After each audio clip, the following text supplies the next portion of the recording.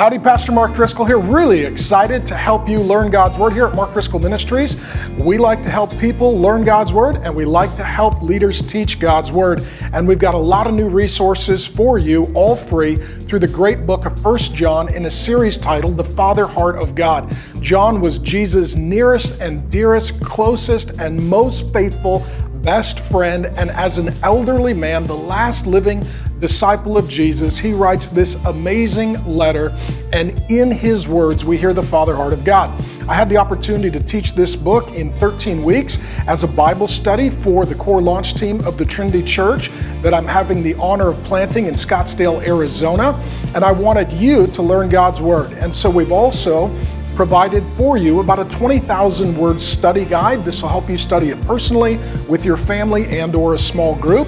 And for those of you who really like to go deep, we've got a free 240,000 word research brief that was put together by a team of scholars and professors, and we'll give it all to you for free at markdriscoll.org. Go ahead and sign up, and any gift that you give will help us to give more Bible teaching away. Thanks for the help.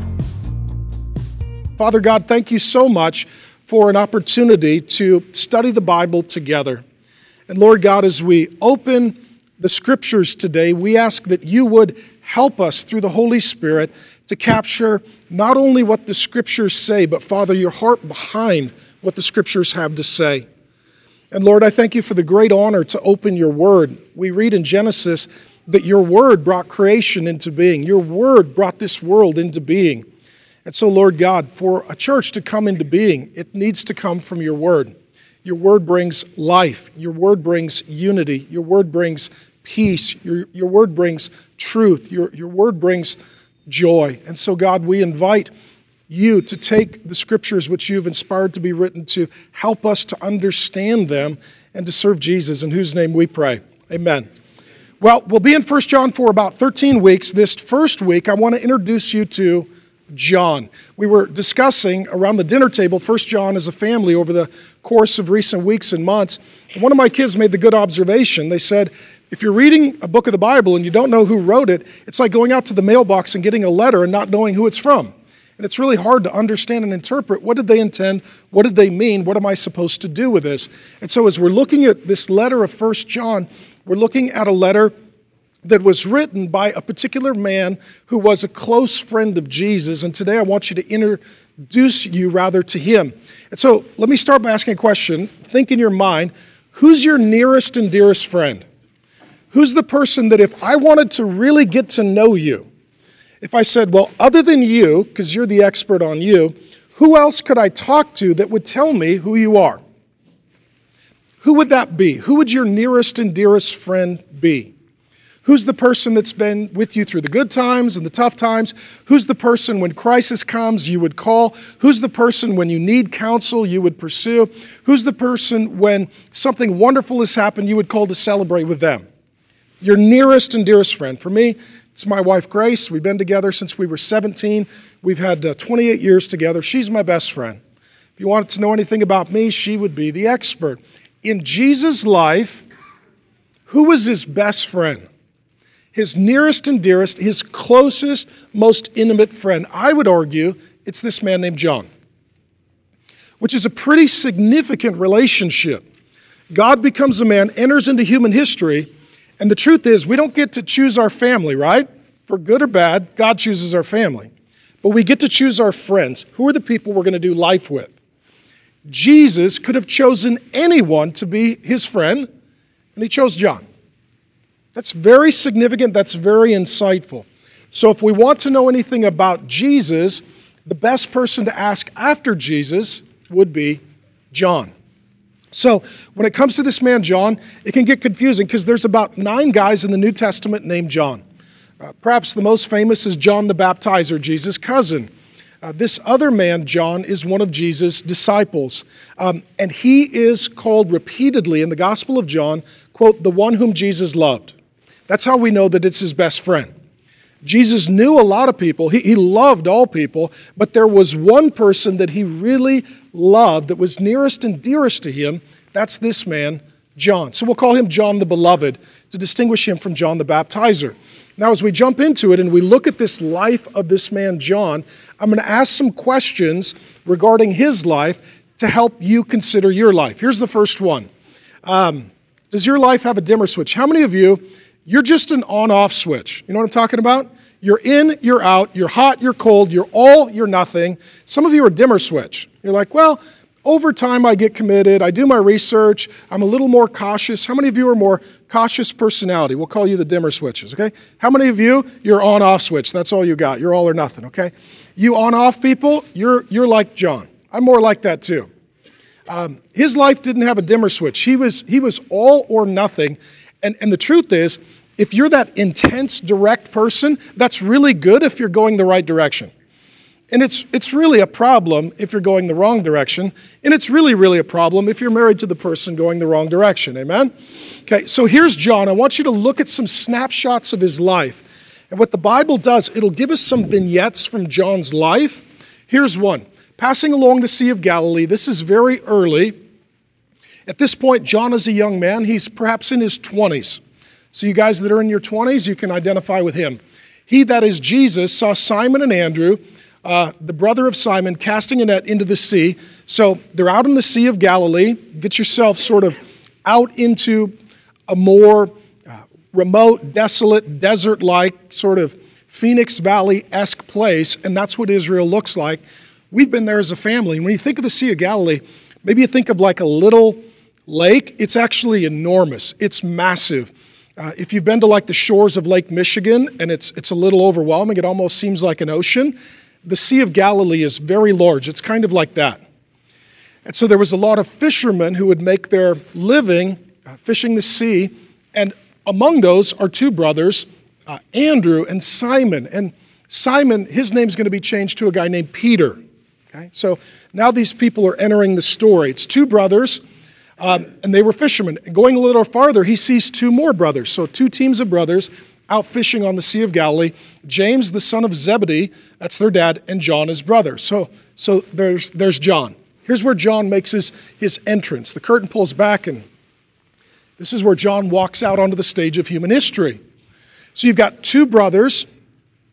They're both fishing in their father's business, two separate families in the Sea of Galilee. Jesus walks by. And they were in their boats mending their nets. So if you're a small business leader, you know you're always working on your small business. That's what they're doing. And immediately he called them, and they left their father Zebedee in the boat with the hired servants and followed him. Okay. How many of you work for a family business? Or you work for your parents, your grandparents, and your company is one that's owned by the family, so you grow up serving in the business. And then the goal is one day you'll inherit the business, and this is how you feed yourself, this is how you feed your family, and this is also what you're going to pass on for your legacy. So this is everything, amen? Jesus comes along and says, leave that and follow me, and what does John do? He literally drops his nets and walks away to follow Jesus. Immediately, that's the language that's used here, immediately. Some of us are people who will obey Jesus eventually. John's one of those guys, he'll obey Jesus immediately. Do you see that intensity, that passion? And he doesn't really consider the downside. Some of you, your life is a dimmer switch. You would be running all the numbers, amen? Well, how will I feed my family? What will my income be? Can I maintain my mortgage? What will this do to my debt ratio? Christmas will be weird if I just quit the family business and walked away from my dad. What will our future be? Will I have a company to hand my family? Some of you are people, your life is like a dimmer switch, and you're slow to obey because you start considering all the downside and all the implications and applications, and as a result, you get a little cautious or a little fearful. John's not like that. He's sort of all or nothing. He's in or out. He's hot or cold. He's on or off. Jesus says, leave everything and follow me, and he does. Imagine this is you. Just think of this for a moment. You're working your job tomorrow. Maybe you're in IT or you're at a tech company, and you literally just drop your laptop, leave your phone, leave your keys, leave your wallet, and off you go. Not even a regard for what could happen next. This is like a construction worker at the job site, drops all their tools, right? Literally just leaves the keys in their truck and just walks away to follow Jesus. leaves everything behind. That's John. Now, what you're going to see is that's a good thing or a bad thing, depending upon what he's so excited about. Amen?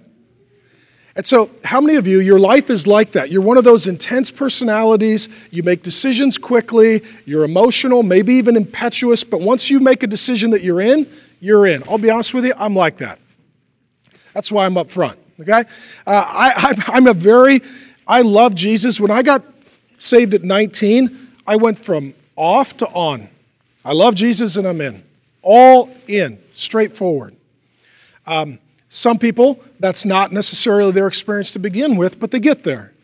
I want you to see that God gave a personality to John like God has given a personality to you, and it's not always a good thing, but it can become a good thing, and we'll get to that eventually. Tell you a few other things real quickly about John. He may have been a cousin of Jesus as well. There's a woman named Salome. This is a bit of a tangent, but it seems like her and Jesus' mother Mary may be related. And so what you've got here, you've got potentially Jesus' relative, which would make John the Baptizer and John the Beloved both relatives.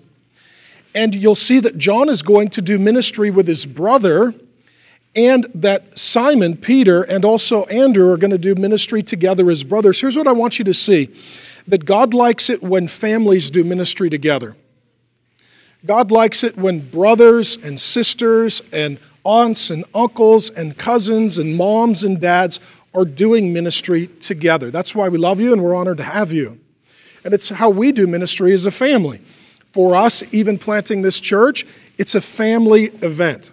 One of the jokes at our house as we've been having dinner together is I call the kids the Levites, because in the Old Testament, the Levites were a ministry family and everybody worked together. So I'll get them up early in the morning. Hey, Levites, it's time to go do demo. So we do ministry in life as a family. And what you see here is God uses those pre-existing family relationships to bring together the core ministry of Jesus. Two brothers, and also one group of brothers might be cousins. John the Baptist might be cousin. It's a lot of family ministry coming together.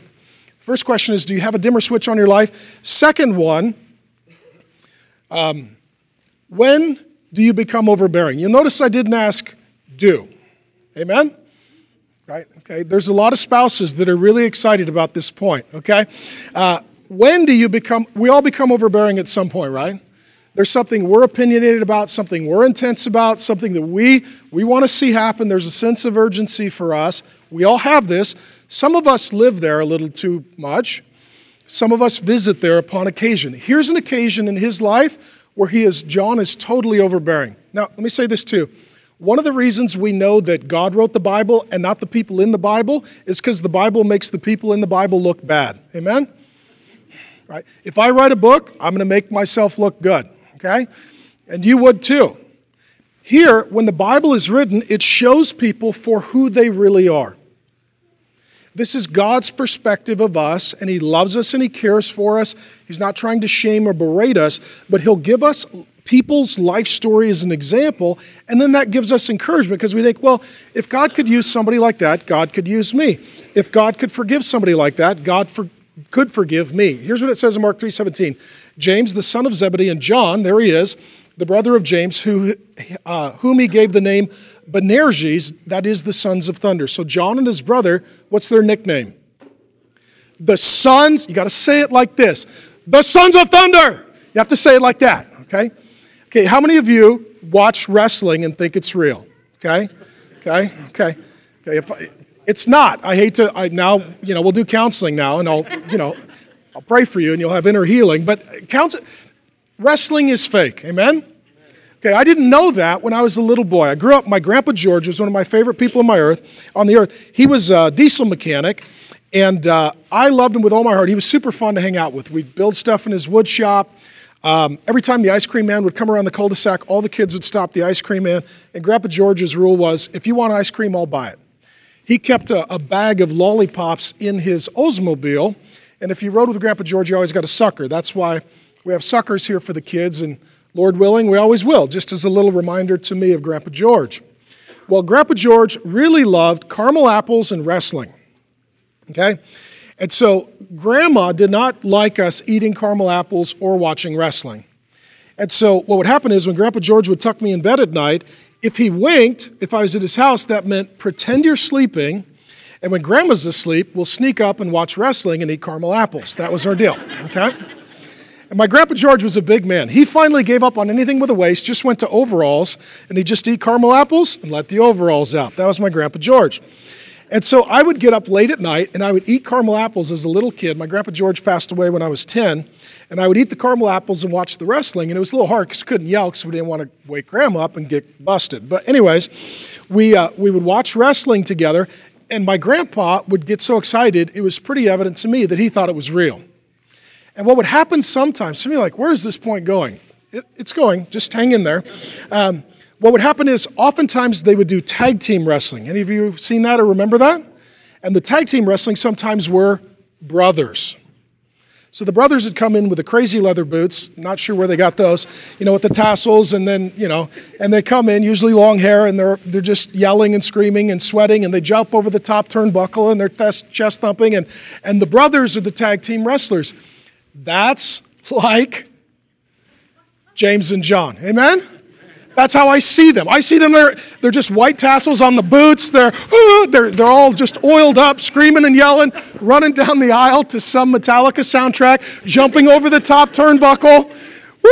The Sons of Thunder! The Sons of Thunder! The Sons of Thunder! That's how I see them. They're intense. Do you have any friends like that? Okay? They're exhausting and very exciting because they're always on and they're ready to go and they're so fired up. And these guys are the Sons of Thunder. And who gave them that amazing name? Jesus. That's awesome, okay? That's awesome. The Sons of Thunder. So let's just infer from Jesus' title for these guys, they may have been a little intense personality-wise. Amen? Any of you actually been through a thunderstorm? Yeah, you get them here during monsoon season, right? We moved in and all of a sudden, boom, thunder hit the valley and, everybody stops, everything stops and it's a little unsettling. It's a little overbearing. It's a little intimidating. Well, the Sons of Thunder are like that. Amen? Okay, and for those of you that have big, loud personalities, there's a place for you in the Bible. Okay, there we go. Third question. Have you said things you regret? Okay. If you haven't, ask someone who knows you and they will remind you of the things that you've said that you should regret. Now, if you Google my name, you will see that I have said things that I regret. We all have said things that we regret. John said things that he regrets. How many of you there are things you're like, man, I wish I had a string on that and could pull that back. I hit send, and then the Holy Spirit showed up 2 minutes later. The timing was terrible.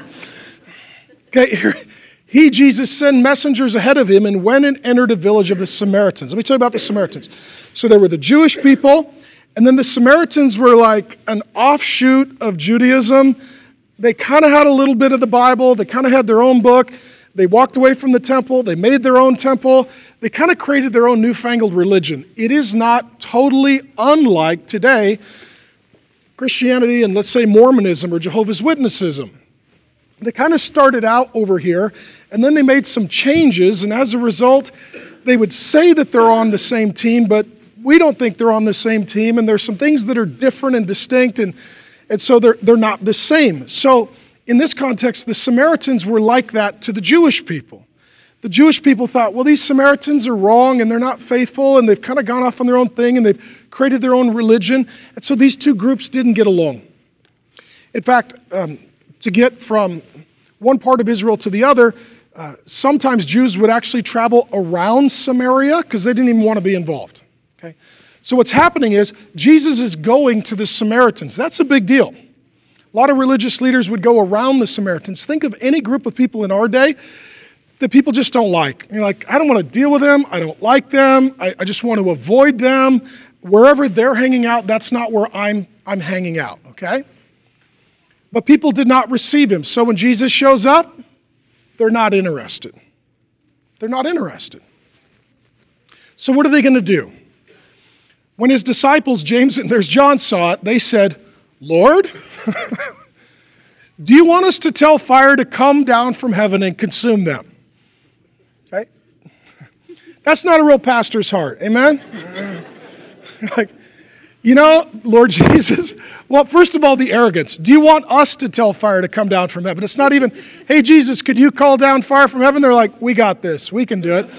We were reading in the Old Testament today, and there was Sodom and Gomorrah was a town like this, and, flaming road tar came out of heaven and killed everyone. And we thought, let's do it again. Let's do it again, Lord. Right? But Jesus turned and rebuked them. Okay? Let me ask you this. What group of people, what kind of people do you just not like? Like if God came to you and said, okay, one group of people, you could call fire down from heaven and kill them all. You'd be like, okay, I know who that is, right? John's heart here, it's regretful. Jesus has come to the Samaritans, and rather than loving them and serving them and ministering to them, John wants to destroy them. So whatever group, this could be a racial group, a political group, whatever group you think, you know what, it would just be better if they were all gone. It'd be better if they were all gone. That was John's heart toward the Samaritans. So here's what we've got so far. We've got a guy who really has no dimmer switch. We've got a guy who is overbearing, and we've got a guy who says things that are regrettable and he shouldn't say. Okay? At this point, it's not a great biography, amen? Not great. Not great. This is a guy who is very difficult to get straightened out. And so what I want you to see is whatever your life story is, like John's, if we're honest, we'd say, there are some things about me that just aren't very good and they need to be changed. Okay? And what changed in John's life, because if the story ended here, the end. Young, arrogant, loud man says regrettable things and is overbearing, domineering, intimidating, and unloving. The end. Okay? All by himself, that's who John is. And then what happens is he starts walking with Jesus and he gets redirected. Now, let me say this. Your greatest weakness is your strength misdirected. Get that? Your greatest weakness is your strength misdirected. I'll show you. So David is a man in the Old Testament. He's passionate, amen? But what does he do?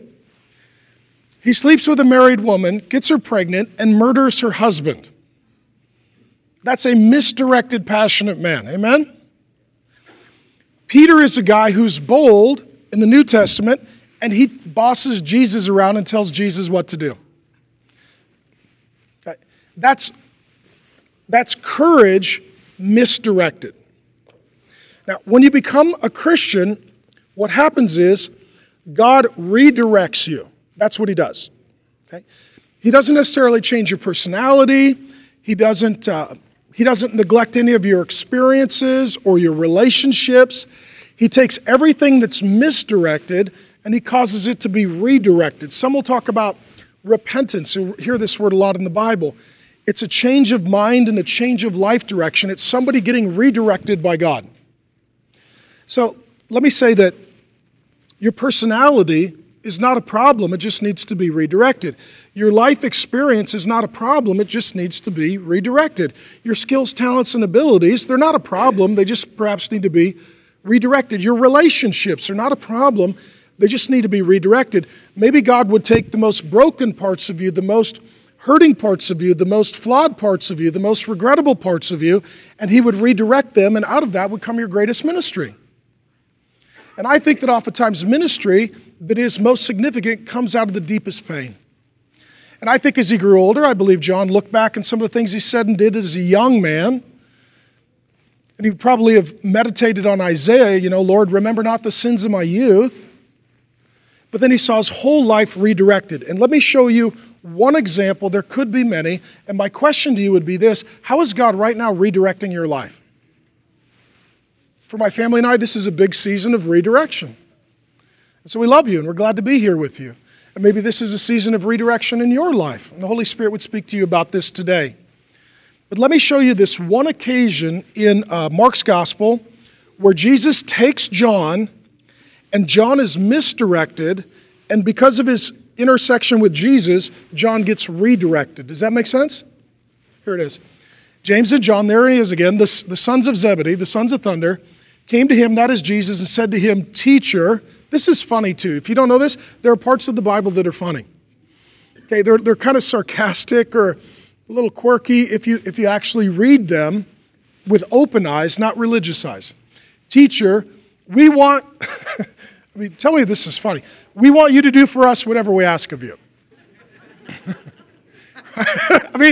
Imagine going up to Jesus and saying, Jesus, we were talking about it, and me and my brother feel like we need an assistant. A good assistant who does what they're told.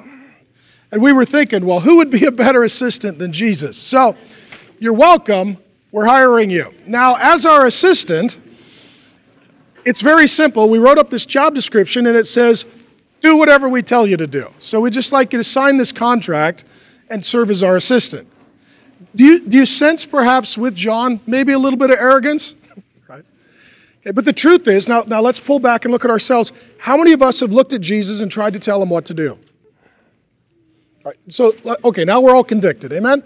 Somebody say, no, that's just praying. Well, you could call it praying. It's still trying to boss Jesus around, okay?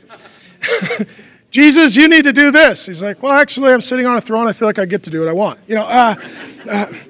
And some of us will even give Jesus sort of demands and ultimatums. You need to do this by this time. Otherwise, I'm not going to worship you. And Jesus in heaven going, oh, no, you're out. What shall I do? John is one of those guys, he starts by wanting to tell Jesus what to do, okay? And I think as new Christians, or Christians that haven't had good teaching, sometimes we want to just tell Jesus what to do. Jesus shows up, I'm here, good. Well, I have a list for you. Get to work. Teacher, we want you to do whatever we tell you to do. Okay? True or false, he's a leader. True or false? You're a leader if you're telling God what to do, okay? Misdirected? Quite a bit, okay? So Jesus is going to redirect this leader. And here's what they ask. Grant us to sit, one at your right hand and one in your left hand in glory. This is a big request, amen? How many of you would be a big request to walk up to Jesus and say, I'd like to have dinner with you? That's a big request. These guys are probably reading Isaiah. In Isaiah, 700 years before Jesus even walked on the earth, Isaiah says in Isaiah 6, I saw the Lord high and exalted, seated on a throne, in glory, surrounded by angels, all crying out, Holy, holy, holy is the Lord God Almighty. Heaven and earth are full of His glory. And James and John thought, we need 2 more chairs. We need 2 more chairs. One of the right. So they come to Jesus. This is a crazy request, right? We knew you were in heaven as God in glory. We'll know you return to heaven as God in glory. And we were thinking 1 seat is good, 3 seats would be better. And because we're humble, we have decided you can get the one in the middle. You're welcome. We're humble like that. Okay? It's a little funny, right? And so 1 at your right, 1 at your left. That's all we're asking. Because we were just thinking, when the angels are worshiping, we should be there as the object of eternal glory alongside of you. Okay? Arrogant, would you say? We would say high self-esteem. Okay? Right? We would say, boy, that kid's got really high self-esteem. Grant us to sit, 1 at your right hand, 1 at your left in glory. Now, let's reverse the story. Let's say you're Jesus, okay? What would you do to John? Okay. Would you go back and say, oh, now's the time we're going to call fire down from heaven, right? Would you rebuke him? Would you yell at him? Would you fight with him? Would you be offended? What would you say? What would you do? If somebody walks up to you and just makes an absolutely ridiculous request that is so self-seeking, self-serving, that you're just offended by it, what would you say and do? Okay?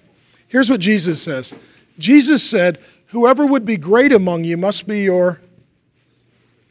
This is what's amazing about Jesus. Jesus looks at John and he says, you know, this guy is misdirected and he needs to be redirected.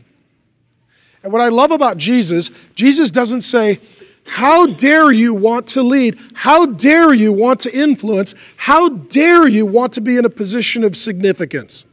What he says is, let me tell you how to get there. Serve people.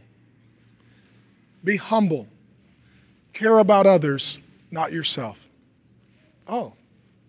Jesus says in the following verse, I don't have it up here, he says, for the Son of Man, he's talking about himself, came not to be served, but to serve and to give his life as a ransom for many.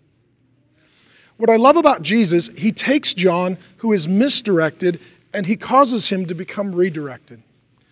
John says, I want to be great. Jesus says, let me tell you how to do that. And John's leaning forward, ear forward. Okay, Jesus, how do I be great? Serve people humbly.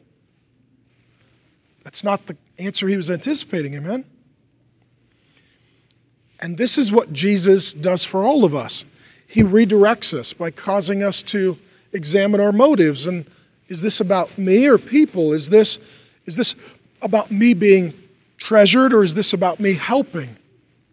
Is this about me being the center of attention, or is this about others being loved and cared for? That's the posture that Jesus takes. Jesus is right now in glory, and he's also the most humble servant that's ever walked the earth. And there's a correlation between humble service and then God exalting you, because the Bible says that God opposes the proud, but he gives grace to the humble. So humble yourselves, and God will lift you up in due time. That's what it says. This is so countercultural. We are all naturally like John, and the world that we're in absolutely thinks like John. How to use God for power to do what we want so that we can be in a position whereby we are glorified and others praise our name. And Jesus comes and he inverts the entire paradigm, and he says basically to John, I love you, your desires can be redirected, but you need to understand what it is to have humility and the heart of a servant. Okay? So my question to you is, how is God redirecting your life? Because some of us would come to God and we would say, Jesus, give me money. Jesus, give me health. Jesus, give me a spouse. Jesus, give us children. Jesus, give us authority. Jesus, give us a ministry. And Jesus might say, okay, let's redirect that. Let's redirect that. Let's examine your heart and your motives. Maybe what you want is not very good, so I'm going to have to say no. Maybe what you want is not necessarily bad, but it's very much misdirected and it needs to be redirected.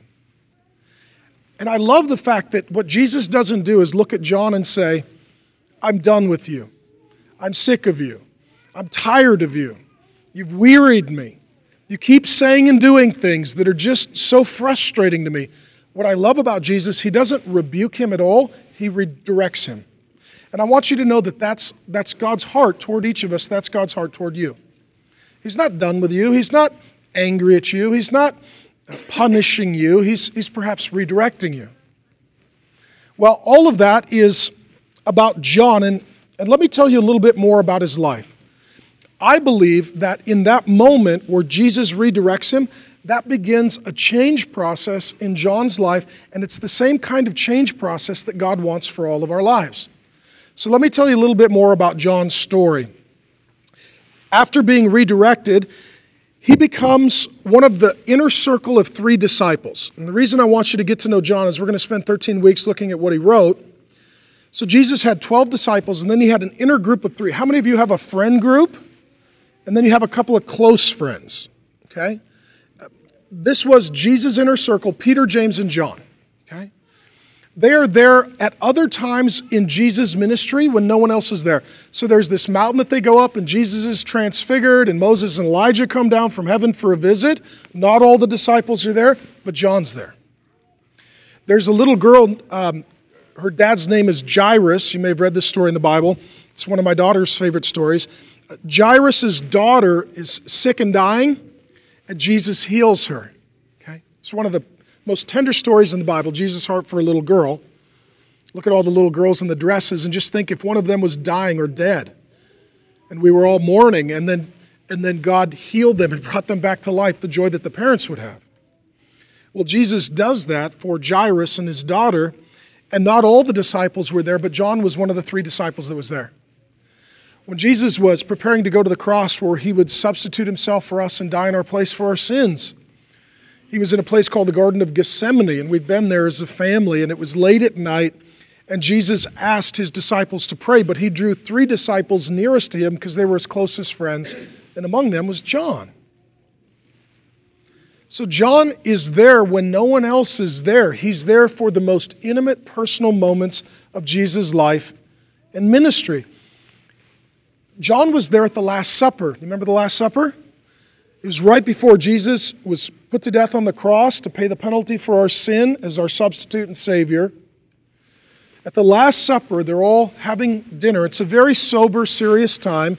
They're Jews, and so they're celebrating something called the Feast of Passover, which commemorated their deliverance from bondage in Exodus. Nonetheless, Jesus makes this startling statement. Jesus says, basically, I'm paraphrasing, one of you is going to betray me. You ever had a friend betray you? Here's the friend group, 12 guys and Jesus. They've been together for about 3 years. And Jesus says, one of you is going to betray me. There was someone sitting at Jesus' side. What does that tell you? Close friend. Okay? If you come to dinner at our house, the person who sits at my side is Grace. Right? We're together. That's my friend, my closest friend. Sitting next to Jesus is John. That tells you something.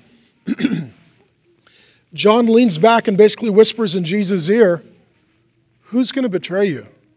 Okay. Now, John knew it wasn't him, amen? Because again, John's all or nothing, right? No dimmer switch, he's on and off. At this point, he is 100% committed to Jesus. He's all in. So again, that strength of John that was misdirected has been redirected. He knows he's not going to betray Jesus. He knows he's not going to be the one. But he asked Jesus, who will betray you? In that moment, John is the one who's concerned about Jesus. Others at the table start asking, well, who is it? Who is it? And it's interesting because the one person at the table who's most concerned about Jesus and his well-being and how he's doing is John. He's gone from being a selfish man to more of a servant, to thinking about himself, to thinking about his Lord, from trying to win and instead just trying to worship. There's been a change in John. He's not only there at the Last Supper. Do you remember at the cross of Jesus? So Jesus is being crucified. God comes to earth and we kill him. And he dies in our place for our sins because the wage for sin is death. And the crowds are screaming, crucify him, crucify him. There's 2 thieves, one on each side, being crucified alongside of him. In that moment, do you remember who is at the feet of Jesus? Do you remember who's there? John is there. Now, when they crucified people, sometimes in the movies, you get the picture that the cross is high up in the air. According to archaeologists in history, the cross was probably not incredibly tall. People were generally, most likely, crucified at eye level. Okay? And very rarely would they crucify a woman. When they did, they would turn her around with her face toward the cross because people didn't want to see that. It was usually men who were crucified, and crucifixion was fairly common. On the day that Spartacus fell in battle, 6,000 men were crucified along the shoulder of a Roman highway. Right? Imagine getting in your car today and driving for a few hours, and 6,000 men were crucified on the shoulder of the road. Crucifixion was something that they did openly, publicly, and shamefully, and it was state-sponsored terrorism to say, whatever this person believed, don't believe that. Whatever this person said, don't say that. Whatever this person did, don't do that. And it would send an absolute fear through the people. And so they would crucify people in public places. It would be like today, you go to the grocery store, you go to the mall, and there's somebody hanging up in the parking lot. Okay, this is state-sponsored terror. Today with beheadings and crucifixions on TV where terrorists are trying to absolutely cause fear in people. That's why we call them terrorists. The whole goal is to enact terror, fear. That's exactly what crucifixion was intended to accomplish. So Jesus is being crucified openly, publicly, at the foot of his cross, perhaps even looking him in the eye is John. Who's with John? Jesus' mother, Mary. Okay, all you moms, raise your hand. Okay, all you moms? Moms, imagine this moment. Okay, we've got 3 sons. Imagine your son, your firstborn son. You're Mary. Right? Your baby's born, you hold your son, what's the first thing you do? 10 fingers, 10 toes. 30-some years later, railroad spikes have them nailed to a cross. How's Mary's emotional state at this moment? Ladies, she's devastated, amen? Absolutely devastated. Can Jesus come down and give his mom a hug or tend to her or love her or serve her? He can't. He can't. So he needs somebody to take care of his mom. I'll read it to you. It's in John 19, 25 through 27. But standing by the cross were Jesus were his mother. When Jesus saw his mother and the disciple he loved, his best friend, standing nearby, he said to his mother, "Woman, behold your son." Then he said to the disciple, "Behold your mother." What he said is, "John, I need you to take care of my mom." Okay, true or false? That tells you everything you need to know about John. Okay. Let's say you're sick, you're in the hospital, your mom is dying, and you want somebody to go to her bedside. Whoever you send, that's your best friend. That's the person that you trust the most. At this point, we don't know if Jesus' dad is dead or alive. We do know that his brothers are alive, but even more than his brothers, he trusts John to look after his mom. How many of you have brothers and sisters, but there's a Christian friend that you actually trust more than family? Okay, that's John. Do you think early on in his life, John would have been up for this job? No.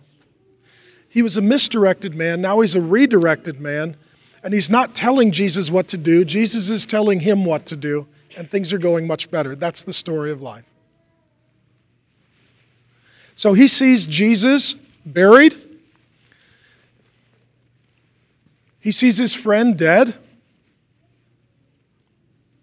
He knows where the body is laid. It's in the tomb of Joseph of Arimathea. He was a wealthy man who gave Jesus his tomb post-mortem as a gift. A large stone was rolled over the entryway. Roman soldiers guarded it. The Roman seal ensured that it was not tampered with.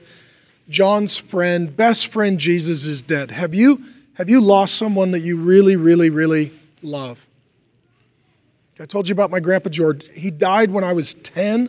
I could still remember the day I heard the news. I was at Boy Scouts. And my mom and dad pulled up, and it was before Boy Scouts was supposed to be over, and I could still see my mom's face. She was just weeping bitterly. She loved her dad very much. They were very close. And I saw my dad with his arm around my mom, and he was sort of comforting her and helping her, and they came to pick me up, and they said, "Marky, we need to go now." I said, "But I'm not done with, Cub Scouts." I was 10 years old. They said, "No, we need to go. Grandpa's died." Grandpa's died. My whole life, as a little boy who really loved his grandpa, the narrative that I had, my grandpa was in it. I'd go to his house on weekends, and he'd take me out to breakfast, and I'd eat lollipops in the Oldsmobile and learn how to run a bandsaw. That's what we did. Now he's gone. John loved Jesus. Jesus loved John. Jesus died, and John was there. John knows where Jesus is buried, so it's on a Sunday morning. John is going to the tomb because John hears Jesus is alive. Can you imagine that? Imagine the person that you love the most and has died, and you miss the most, you hear they're alive. you would immediately drop everything and have to go check that out. Amen? I got to go find that. So what happens is Peter and John, the Bible records, they run to the tomb. Okay, who gets there first? John, because he's younger. Right? Us old guys pulled hamstring, cardio, not good, right? John's the young guy. He gets there first, but he waits for Peter to show up, and Peter's the first one to go in, but the stone's rolled away, and Jesus is gone. The first one at the empty tomb of Jesus was John. You know why? If Jesus is alive, John's the first guy who wants to give him a hug and say hi. Loves him the most. And Jesus is gone. He's alive, but he's not there. So then, as he's preaching and teaching and having breakfast with people, appearing to crowds of 500 at a time, that's what 1 Corinthians 15 says, over the course of 40 days, who was the first human being to see Jesus and recognize that he was alive? John. Okay. This is quite a life story, amen? It's amazing. You're just walking along one day and Jesus says, follow me, and you do, and your whole life changes in this extraordinary way. John then, this strength, this courage, this fortitude, God doesn't remove it, he redirects it. That's what he does. So John becomes what they call a pillar in the church. Jesus, after 40 days, ascends back into heaven, right? And John's there right now. And how do you think he feels right now? Looking at Jesus in glory, right now saying, I can't believe I asked for a seat up there, right? That was just... what was I thinking? It's all gotten straightened out for John today. But after Jesus ascends back into heaven, John becomes, according to Galatians, I think it's 2:13, along with Peter, the pillars of the early church. Right? The pillars are what held up ancient architecture. So the church was held up by Peter and John. These are the strong, resolved, immovable, committed men who love Jesus, and you couldn't stop them from loving and serving Jesus.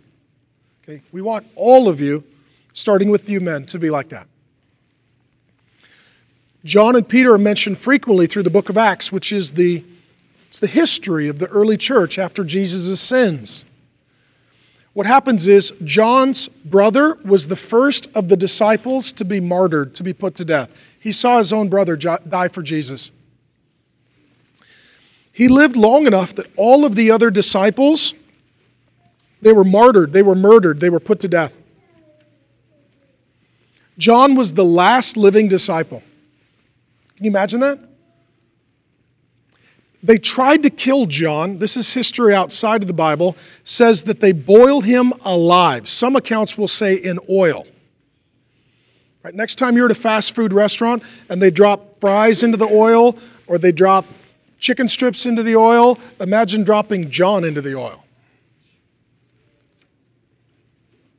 I can't imagine what his body looked like, the scars, the pain, the healing process. I can't even fathom that. But he didn't die. You know why? John's pretty tough. He's a bit resilient. And he wouldn't stop serving Jesus.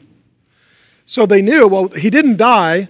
We can't get him to stop talking about Jesus. So they exiled him to a place called Patmos. It's off of modern-day Turkey. It's out in the middle of the sea. We've been there.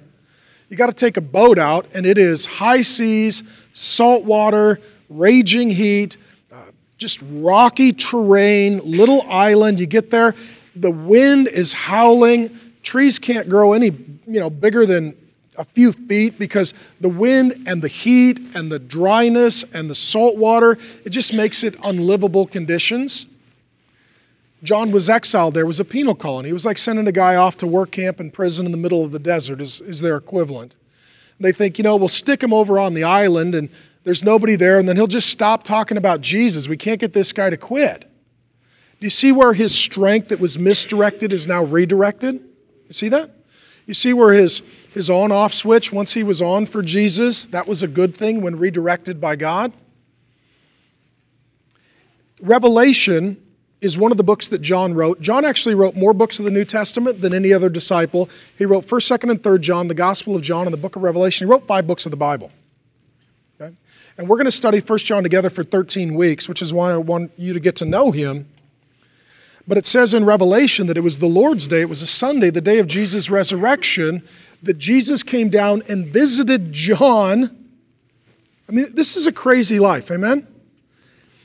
On the island of Patmos, while he's there, Jesus comes down to meet with him. Right? You know you're good friends with Jesus when he ascends back into heaven, he comes down to check on you. You know you're good friends with Jesus. So he comes down and he reveals to John, Jesus does, the whole book of Revelation. If you've ever read the book of Revelation, that was written by John, revealed by Jesus in what is purported to be a cave where he lived when he was in Patmos. We can't confirm it, but that's what history tells us. We've actually been to that cave and where they believe that Jesus came down and met with John. Amazing life. Amazing life. God took all of his courage, all of his resolve, all of his devotion, all of his strength, all of his fortitude that was totally misdirected. Can I be worshiped like a god? Can I set people on fire? Not real healthy, godly ambitions. To, I'm going to love and serve Jesus. I'm going to preach the gospel. I'm going to plant churches. And I'm going to serve the Lord. That's the story of John. Some would say that he was an unlearned man. I'll hit this quickly. In Acts 4:13, it says that the disciples, including John, were all unlearned men. And what happens is then some Christians, even well-intended, sort of run with that all the disciples were just country bumpkins, they were all illiterate, they didn't go to college, they were uneducated. Well, the truth is, that was said by the critics. Just so you know, critics don't always tell the truth. Any of you have a critic?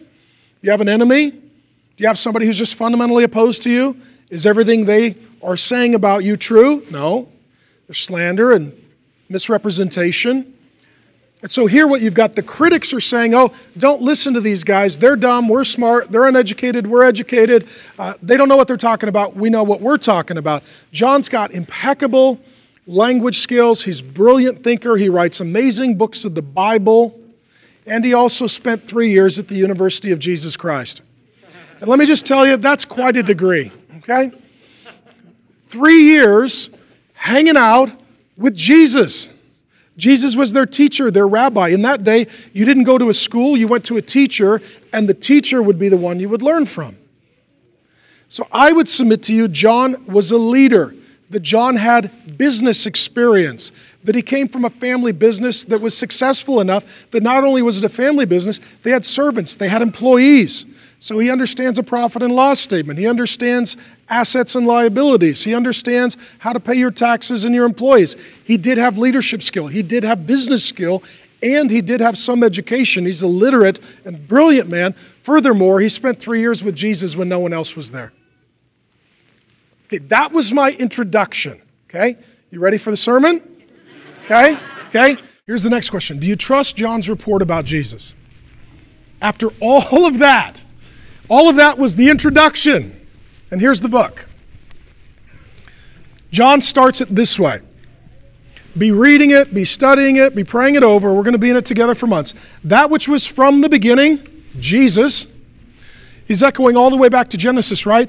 In the beginning, which we have heard, which we have seen with our eyes, which we looked upon and have touched with our hands, concerning the word of life, that's Jesus.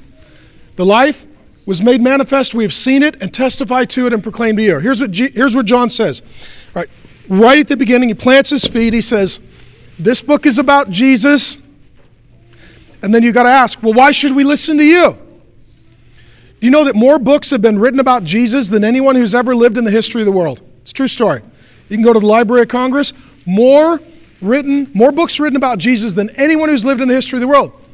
And you know what? They disagree widely. There is great disagreement about Jesus. But here's the thing. You need to choose, I need to choose, we need to choose who we're going to listen to. What book is credible, trustworthy? Who are we going to believe? Here's what John is saying. Trust me.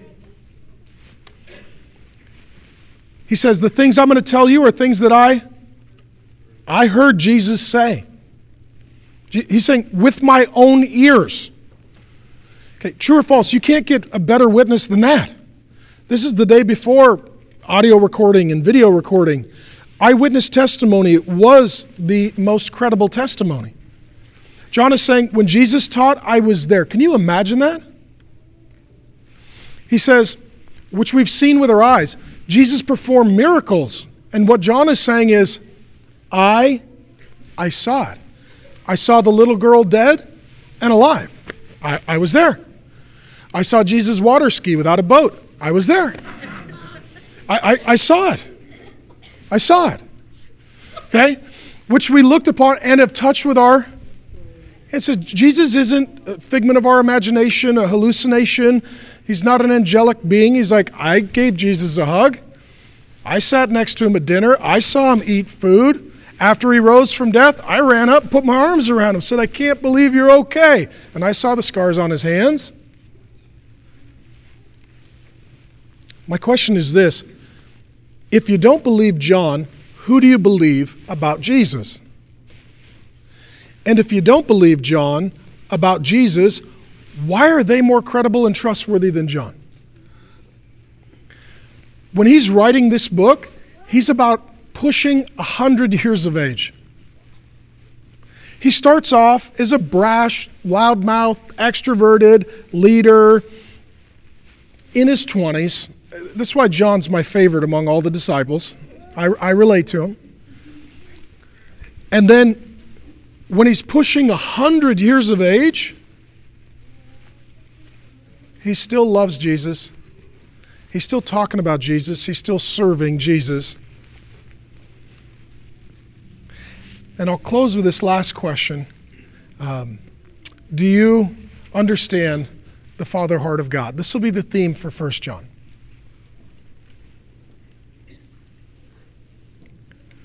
John is going to say, as you read 1 John over and over and over, he'll use this little line, my dear children. Does that sound like a grandpa or a dad? It does. How does a guy go from being the sons of thunder to a loving father? He spent years with Jesus. And as you spend years with Jesus, you start to capture something of the Father's heart. So he speaks of the eternal life which was with the Father. He's talking about God the Father. And was made manifest to us. That which we have seen and heard we proclaim also to you, so that you too may have fellowship with us. And indeed your fellowship is with the Father and with His Son, Jesus Christ. And we're writing these things so your joy may be complete. Here's what he's saying. I'm so happy that I met Jesus. I'm so joyful, so glad, so grateful that I met Jesus. Now, did that make his life easy? Not at all. But there was such joyfulness in meeting Jesus that he wants his joy to be complete by helping as many people as possible meet Jesus. Okay? And what he says is that as we meet Jesus, then we have what he calls fellowship with the Father. You know what that is? Loving relationship. Loving relationship. If you want to know what God the Father's heart toward you is, look at Jesus. That's what he's saying. When the Bible says that God loves you, that's a father's love. When the Bible says that God adopts you, that's a father's role. When the Bible says that God gives you new life, that's what a father does. Because of a father, we are born. Because of a father, we are named. Because of a father, we are brought home to be part of a family. When we have a father, we're cared for, we're loved, we're instructed, we're nourished, we're corrected and redirected. Jesus says, if you've seen me, you've seen the Father. He says, I and the Father are one. Colossians says that Jesus is the image of the invisible God. God the Father is spiritual, immaterial, invisible. We don't know what his heart is like. And so Jesus comes as a mirror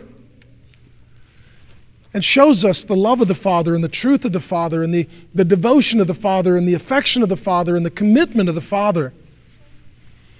And so in this first Bible study message for the Trinity Church, I want you to make our joy complete and give your life to Jesus. and your sin and your failures and your flaws to Jesus. And he will take that which is misdirected, forgive it, and cause it to be redirected. That's what he does. Furthermore, I want you to know the Father heart of God. God's heart for you is the Father's heart. Okay? We were talking about this with the kids over dinner, going through 1 John together. And some of you don't understand that you're not an orphan, that God is your Father. You don't understand that God isn't waiting for you to earn the right to be his child, that just like a parent who adopts a child, he just chooses you and chooses to love you. And his goal is not to get the best kid, but to get the kid that needs the most help and to love and serve them as part of the family. It is imperative for me as we start this church that beginning with the men, we all have the Father's heart. I didn't intend to share this, but I feel that I should. There is a deep and profound father wound in the culture and in the generation. 40% of kids tonight go to bed without a father. For the first time in the nation's history, the majority of children born to women ages 30 and under, those children are born out of wedlock, no father.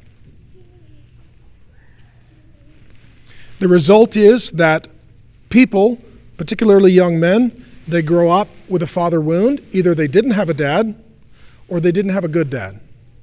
Their dad abandoned them, or he betrayed them, or he harmed them, or he wounded them, or he put curses on them rather than blessings for them.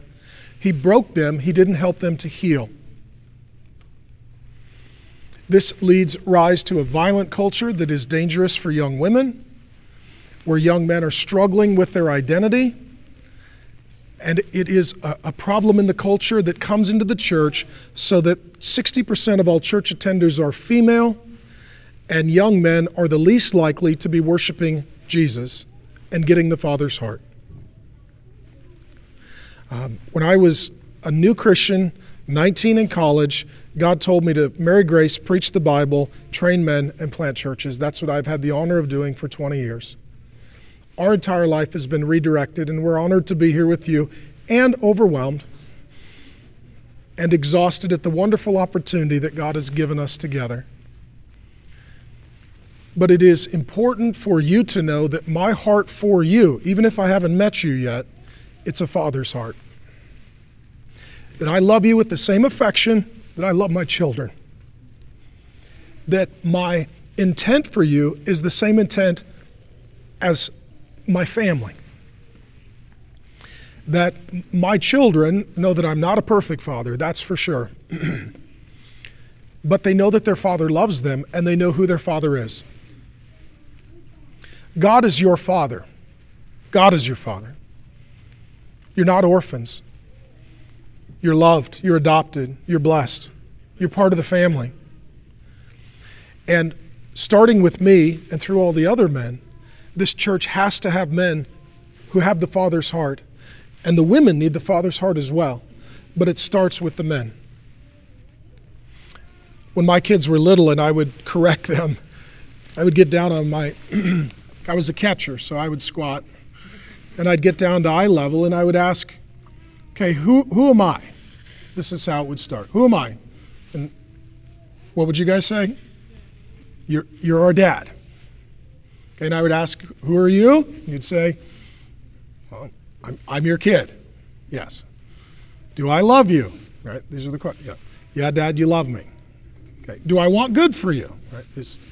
Yes, you want good for me. Am I trying to do my best to take care of you? Yeah, Dad, you're trying to do your best to take care of me. So if I tell you to do something now, are you going to do it? And sometimes they'd say no, but most of the time they said yes, okay? Because relationship precedes redirection. Relationship precedes redirection. If the kids know their father's heart, it's easier to listen to your father. Amen? As you read 1 John, don't read it as a list of things that are commands and demands apart from the father heart of God. This is your dad who loves you. This is your dad who cares for you. This is your dad who sent your big brother Jesus to redirect and save you. Amen? And the Father heart of God just bleeds through John. So let me close with John. When he was a young man, did he echo the Father's heart? No. As an old man, he's pushing 100 years of age. He's been hanging out with Jesus for a long time, and the more you hang out with Jesus, the more you capture the Father's heart. The more you become secure in your identity, that you're loved, so you can be loving. That you're cared for, so you can be caring. That you're part of a family, so you can love your brothers and sisters. And as an old man, John basically had one message history records that he would teach all the time. In John 13, he heard Jesus say this. I'll just read it to you. Jesus said, "A new commandment I give to you, that you love one another. Just as I have loved you, you also are to love one another. By this all people will know that you are my disciples, if you love one another." John didn't start as a very loving man, but he hung out with Jesus and he captured the Father's heart and he became a very loving man.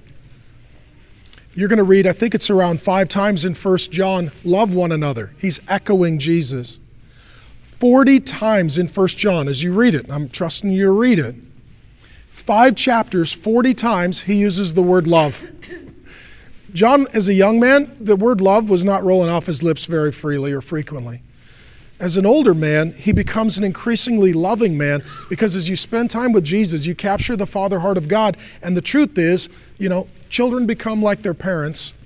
And if God is your father and you hang out with Jesus, your big brother, over time you become more loving and compassionate. You become more like him. That's at least been my experience too. So as an old man pushing 100 years of age, all the other disciples are dead and gone.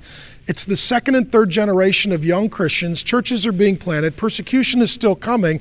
John would kind of go on tour. Right? Think of like Billy Graham today, who I think is just an amazingly wonderful, godly man who's been faithful. And he's at sort of the end of his run. He's put in all those long, hard years.